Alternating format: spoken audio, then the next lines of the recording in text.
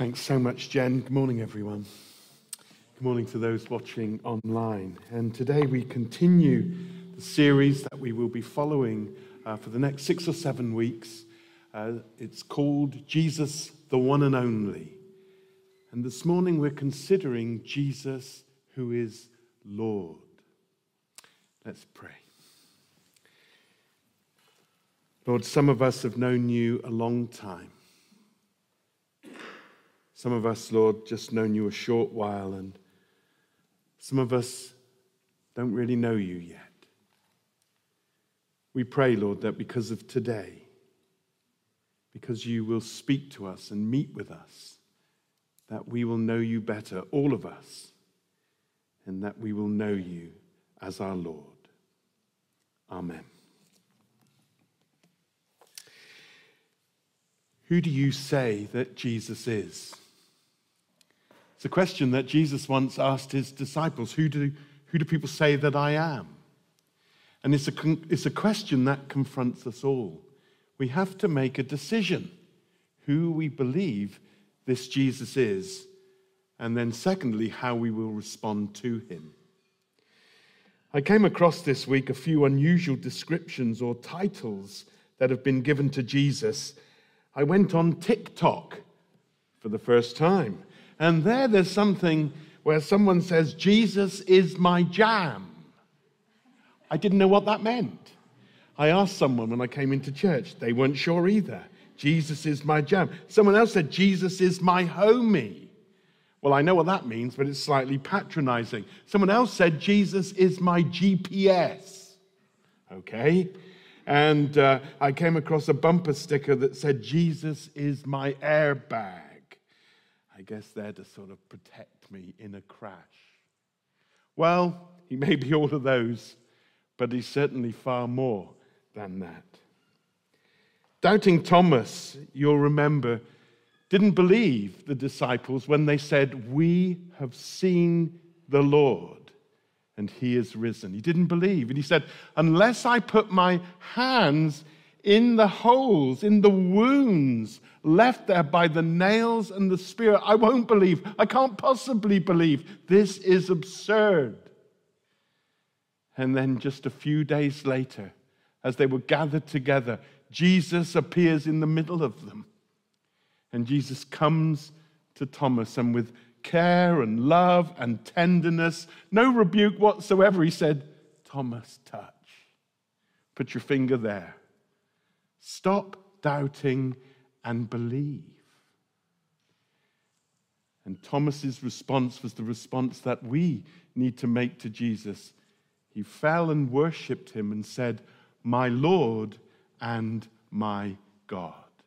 My Lord and my God. The title Lord is used over 700 times in the New Testament for Jesus. The word Lord has a sort of spectrum of meanings, everything from sort of master to God.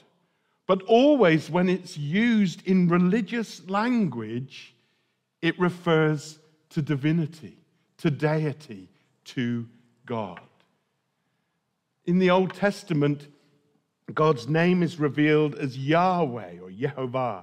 And it was so exalted and so sacred and so holy that the Orthodox Jews felt that they couldn't utter that word. So in its place, they used the word Adonai, the word Lord. And God was referred to several thousand times in the Old Testament as Lord. In the Greek version of the Old Testament, as Kyrios. When the New Testament, when Christians speak of Jesus as Lord, they're not simply showing respect. It's not an honorary title. It is a recognition that he is God. He has the name which is above all names. He is Lord. He is God. And I want us to think just briefly this morning about a few aspects of his lordship. First, Jesus' lordship was clearly demonstrated. In the ancient world, the Greek god Atlas strains to hold up the heavens. He's depicted straining, holding it up. And Hercules is depicted straining, every muscle and sinew and tendon just pumped, holding up the globe of the earth. I love that image presented by the medieval nun, Mother Julian, who had a picture of Jesus as a child just holding the earth like an acorn. And he, the eternal Logos, the power behind the universe, the one who sustains it with his powerful word, is the one incarnated in a virgin's womb and born to become a man, to represent us and to die in our place. It's extraordinary. It's unfathomable. Jesus did impossible things, and he did them effortlessly. And he defied the laws of nature and physics as we know them because he makes them. He was Lord over creation.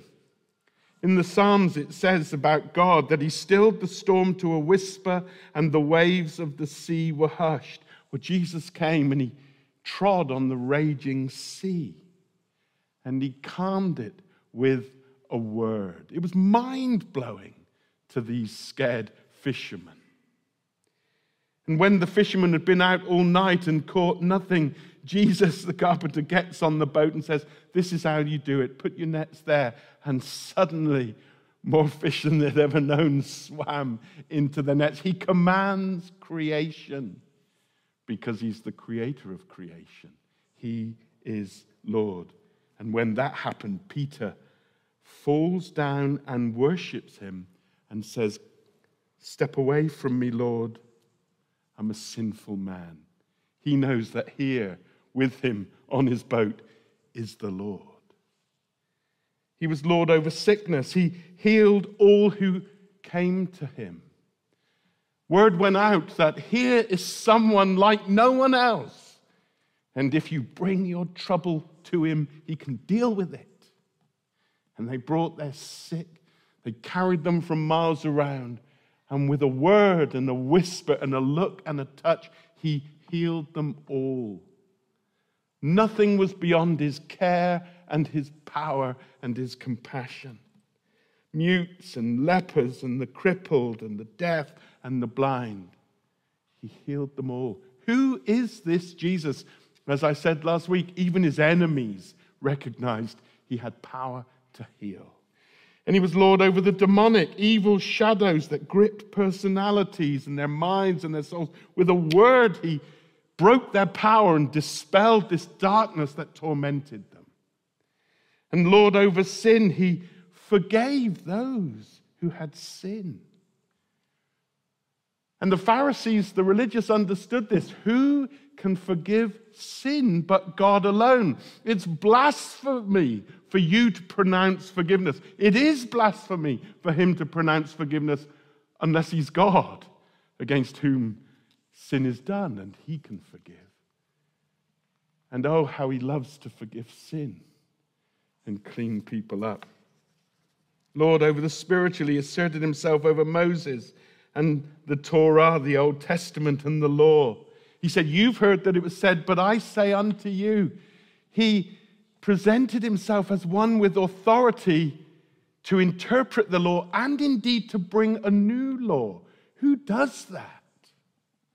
Jesus said he was greater than the temple and that he was Lord of the Sabbath. These things are extraordinary. In fact, they're blasphemy or insanity unless they're true.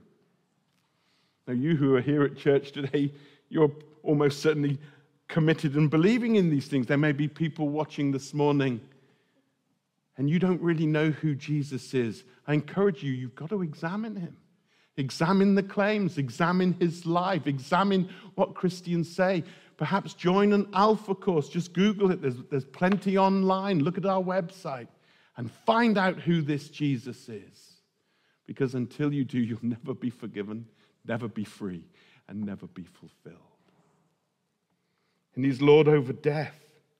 Jesus had the power to reverse the curse of the fall and to bring life out of death.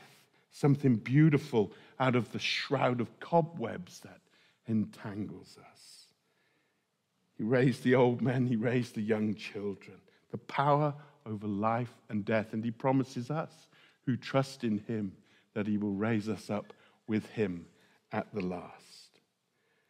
So, Lord, over nature and the spiritual and the moral and the physical and the historical and the eternal, who is this?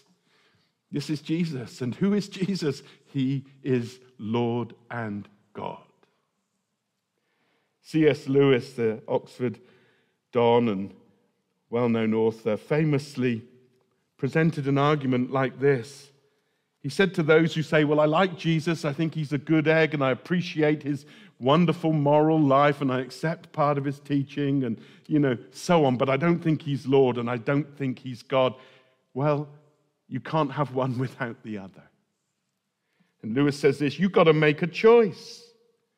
Either this man was and is the Son of God, or else he's a madman, or worse, he's evil.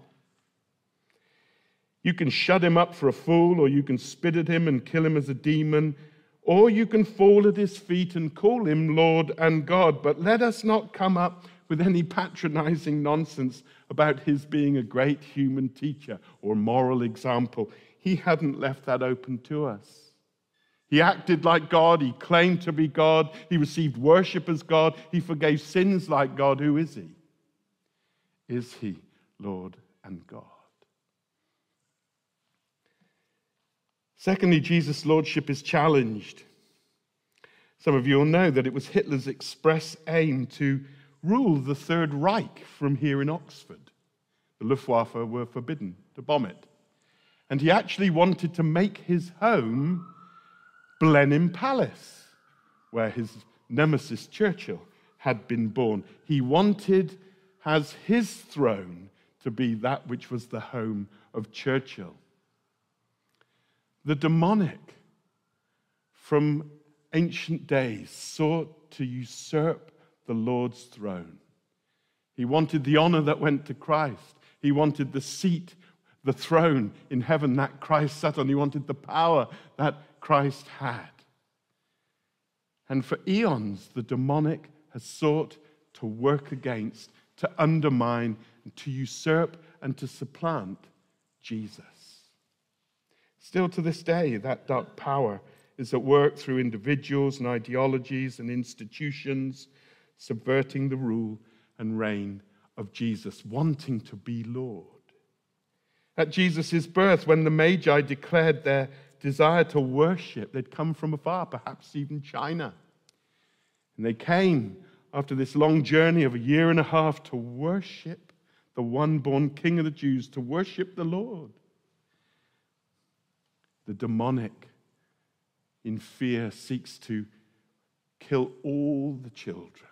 And Herod rose up to do that, wanting Jesus removed from the scene. In Jerusalem, the Jewish elite 30 years later arrested, and with the Roman powers, with the consul Pilate, had Jesus executed. Why? Because they don't want him exercising his power. They want to exercise power in his place. In AD 60, the infamous Emperor Nero gave himself the title Lord of the whole earth.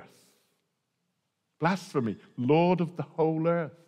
And wanted everyone to come and worship him and offer votive sacrifices and offerings to him as Lord. The Christians, they couldn't do it. How could they? They've got a Lord, the Lord of Lords, the King of Kings. They can't worship this nut. And so they said no. And Nero had them turned into food for the lions, or torches that were covered in tar and lit up at night to light his gardens. It's the very absolute claim of Jesus that is so provocative and challenging and offensive to rival powers. Who is this Jesus? Jesus is Lord is a supremely political statement. And it challenges and puts in its place every other authority, structure, and personality under him.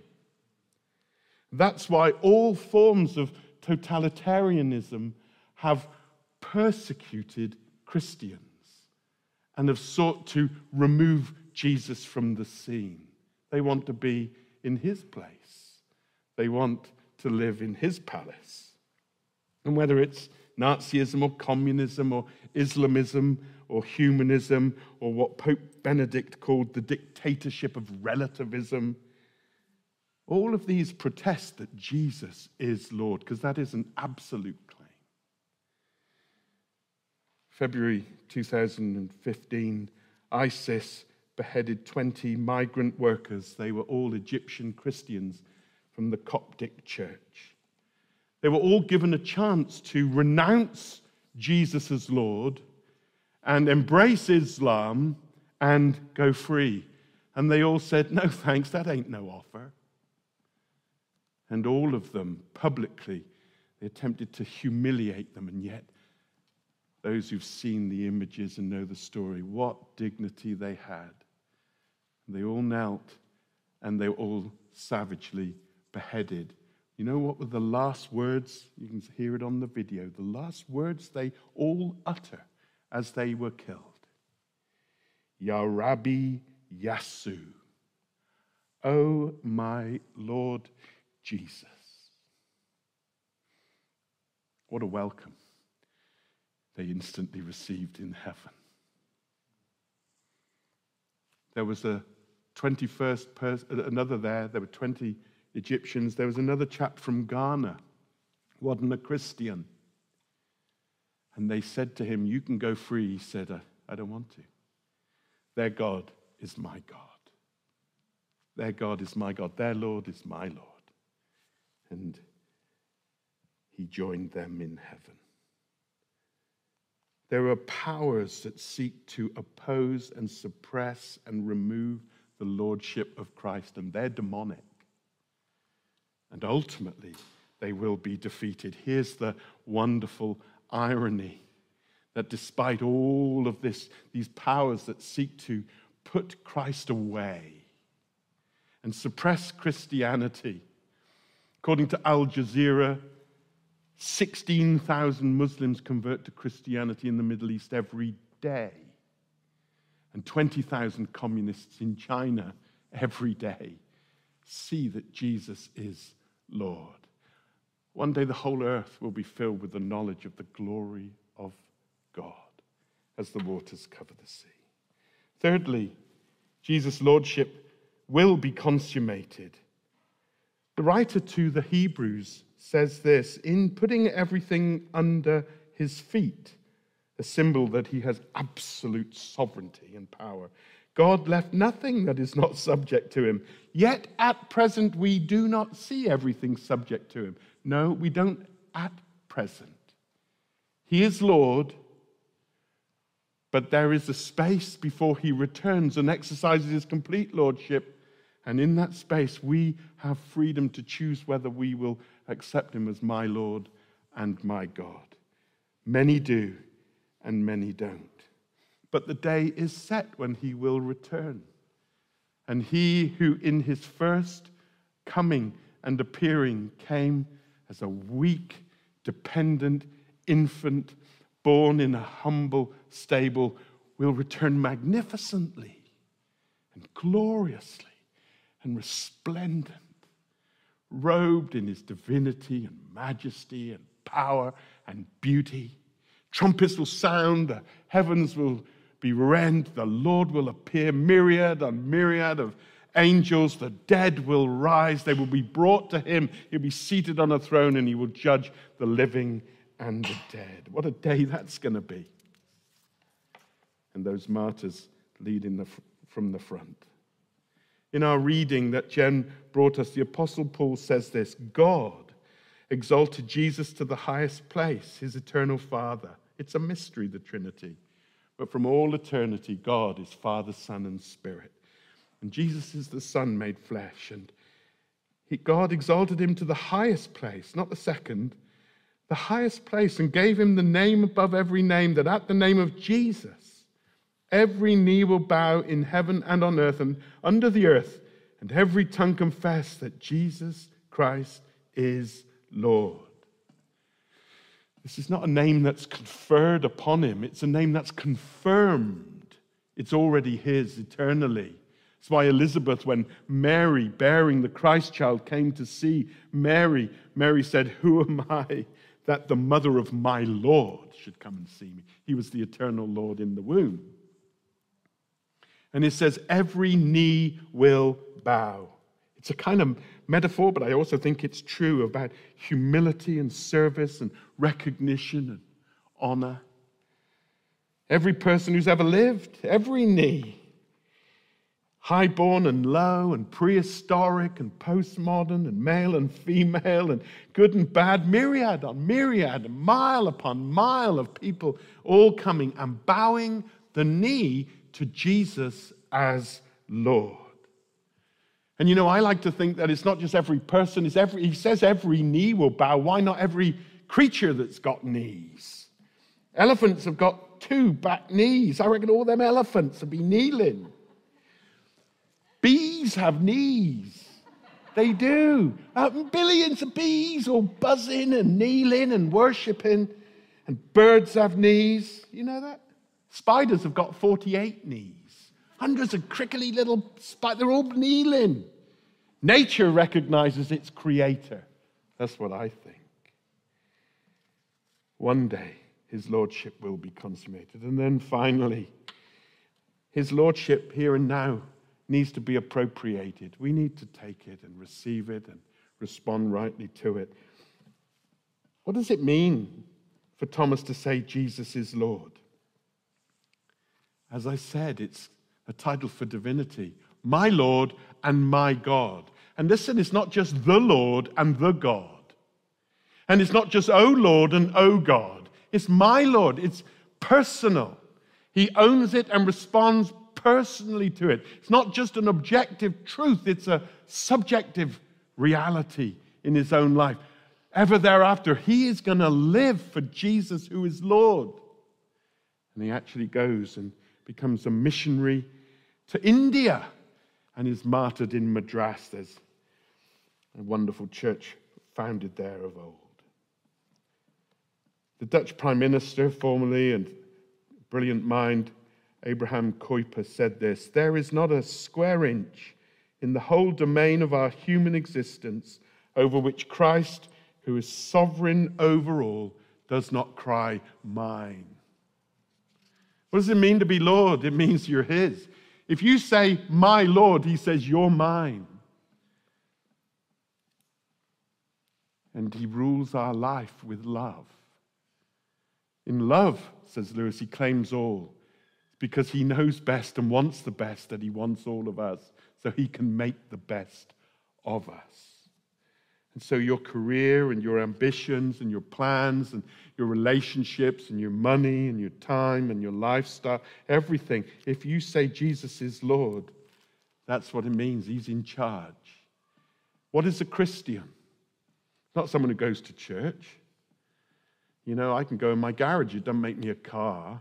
Or a greenhouse. It doesn't make me a tomato. You can come to church. It doesn't make you a Christian. What is a Christian? Christian is someone who says Jesus is Lord and lives Jesus is Lord, my God, my boss, my sovereign, my ruler, my king, my majesty, him.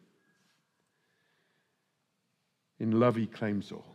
I've a great friend in New Zealand called Mick Duncan. He came from a school, he came home from school to find a letter on his bed. He was just, I think about 11 or 12, a letter on his bed from his mum saying, I've left. Have a good life. And that was that. Brought up by his sister, managed to get through school, but without parents, without love, without support, without framework for doing life right, he fell into drugs and he got to university, but he was heavy on psychedelic drugs. And in fact, he got kicked out of university because he sat his exams high on LSD. And the coursework and material didn't reach the required standard. It wasn't enlightened, He ended up on the streets. And he was there for 2 years. He says he was a drug dealer in order to fuel his drug use. And he was on such terrible, mind-bending drugs that he has a blank of 2 years of his life. And he meets people occasionally who tell him that they met him and things that he did, but he has no memory. His brain was frazzled by the drugs. One day he met a Christian on the street, and the Christian said, "Come home with me." And the Christian took this drug addict, this man who'd lived on the streets, filthy for 2 years, and he gave him his own apartment. Said, "You can live here and I'll go and squat with my friends." And he had this room and a bed and a table, and on the table was a Bible. He began reading the Bible, and he read it over and over again. And as he read it, he's confronted by Jesus. Who is Jesus? And he says this, for 9 months he wrestled with a decision. Should I follow Jesus? Every day he'd read about him. Every day he'd walk around Hagley Park in Christchurch. Some of you may know it, lovely place. He said this, I knew that Jesus wasn't there just for a life over, to make my life over, to polish it up and clean it up. He must be Lord. And finally, Mick says, in that room given to me, I got down on my knees and I said to King Jesus, I now pledge my troth, my loyalty to King Jesus, and my life will now be governed by an obedience that will come before all other obediences. Jesus is Lord. There will now occur an allegiance shift at the very core of my being, and no matter what it costs, my life will be governed by a leader, Jesus. He said he got up off the floor. The Spirit of God filled the room. It filled him. It cleaned him. It transformed him. Now he's a wonderful man. He's been a missionary in Manila, working with the poorest of the poor, and is a professor teaching theology. My Lord and my God. Jesus doesn't just want to make your life over. He wants to come and rule your life. Do you know him as your Lord and your God?